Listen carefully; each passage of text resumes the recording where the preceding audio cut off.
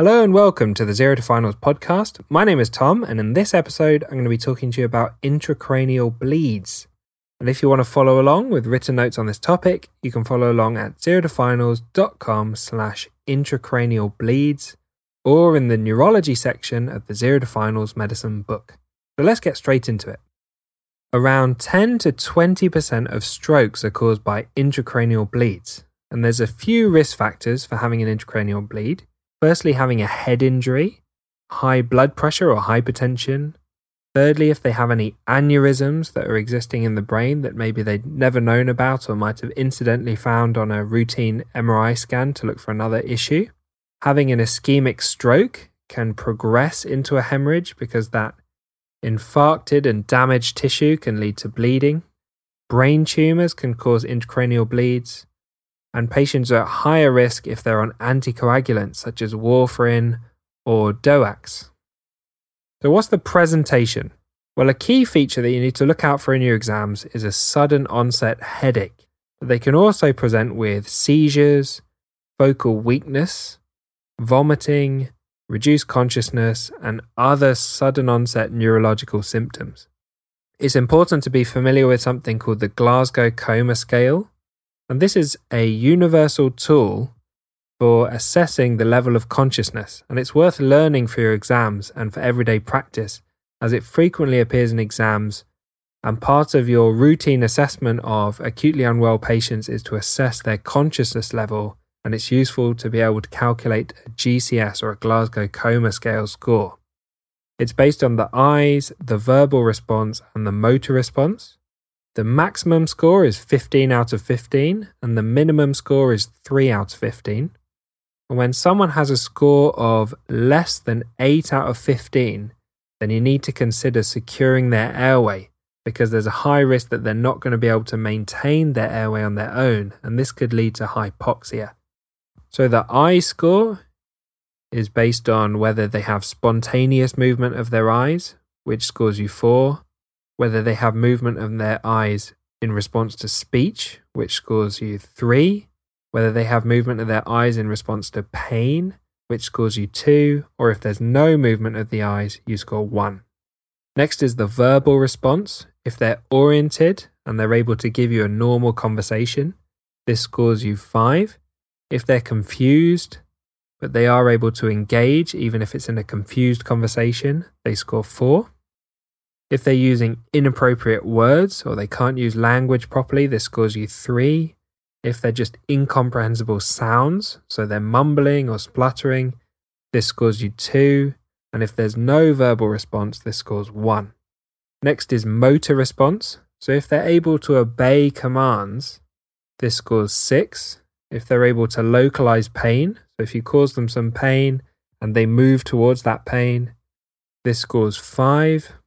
If they have normal flexion in response to pain, this scores 4. If they have abnormal flexion, this scores 3. And if they have extension of their limbs in response to pain, this scores 2. And if there's no motor response, there's no movement, this scores 1.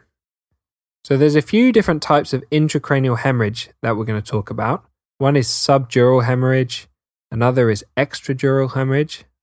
Another is intracerebral hemorrhage, and the final one is a subarachnoid hemorrhage. So we'll talk about each one of these in turn and explain what they mean. To start with, a subdural hemorrhage is caused by a rupture of something called the bridging veins, which are in the outermost meningeal layer.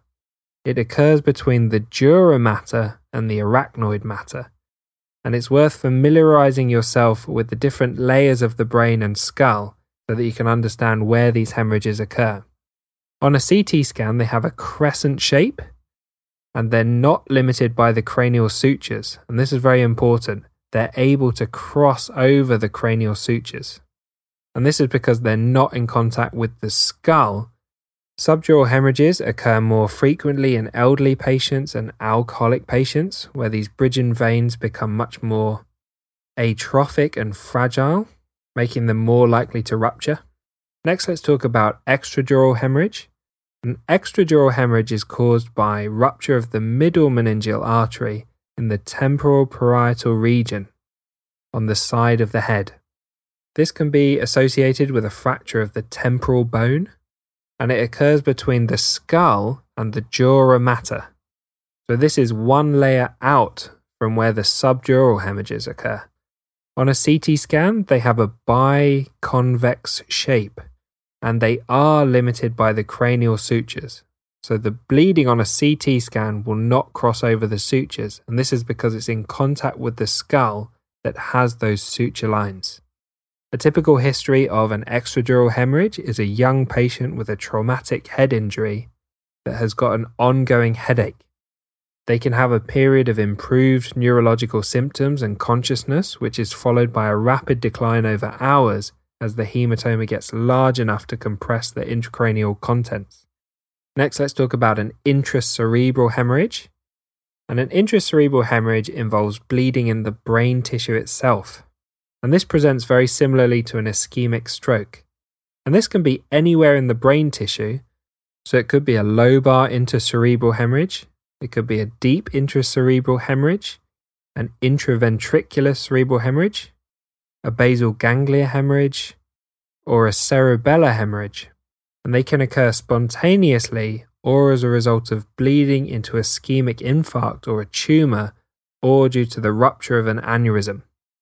Finally, a subarachnoid hemorrhage involves bleeding into the subarachnoid space, and this is where the cerebrospinal fluid is located, and this is between the pia mater and the arachnoid membrane, and this is usually the result of a ruptured cerebral aneurysm.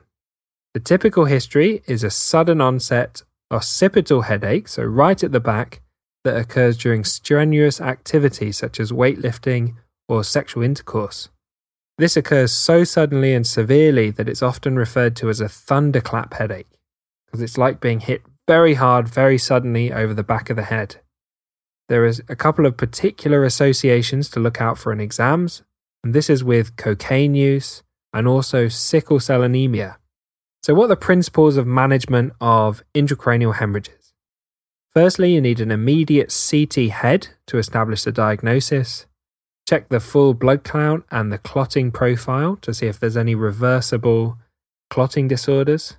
Admit the patient to a specialist stroke unit. Discuss the patient with a specialist neurosurgical centre to see whether they would consider surgical treatment. If they have reduced consciousness, you may need to consider intubation, ventilation, and intensive care unit care to support them while they have reduced consciousness. If they have any clotting abnormalities, these need to be corrected to prevent them from bleeding excessively, and any severe hypertension should be corrected, but avoid causing hypotension because you don't want to starve the brain tissue of blood. So thanks for listening to this episode on intracranial hemorrhage. A big thank you to Harry Watchman for perfectly editing this podcast. If you found this podcast helpful and you want written notes on this topic and all the other podcast episode topics, head over to Amazon and pick up a copy of the Zero to Finals Medicine book. It's got detailed and concise notes on 10 specialties and over 160 topics in medicine, and it's specifically designed to contain the key facts and guidelines you need for your medical exams. If you don't fancy picking up a copy of the book, don't worry, everything's completely free on the Zero to Finals website at zerotofinals.com. And I hope you tune in for the next episode where we'll look in more detail about subarachnoid hemorrhage.